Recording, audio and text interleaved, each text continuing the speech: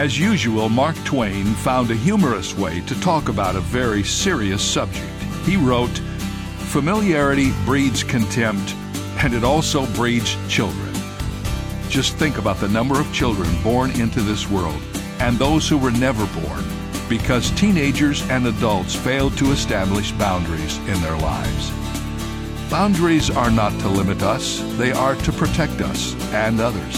And yes, we need limits in life. All things are possible, Paul wrote, but not all things are beneficial.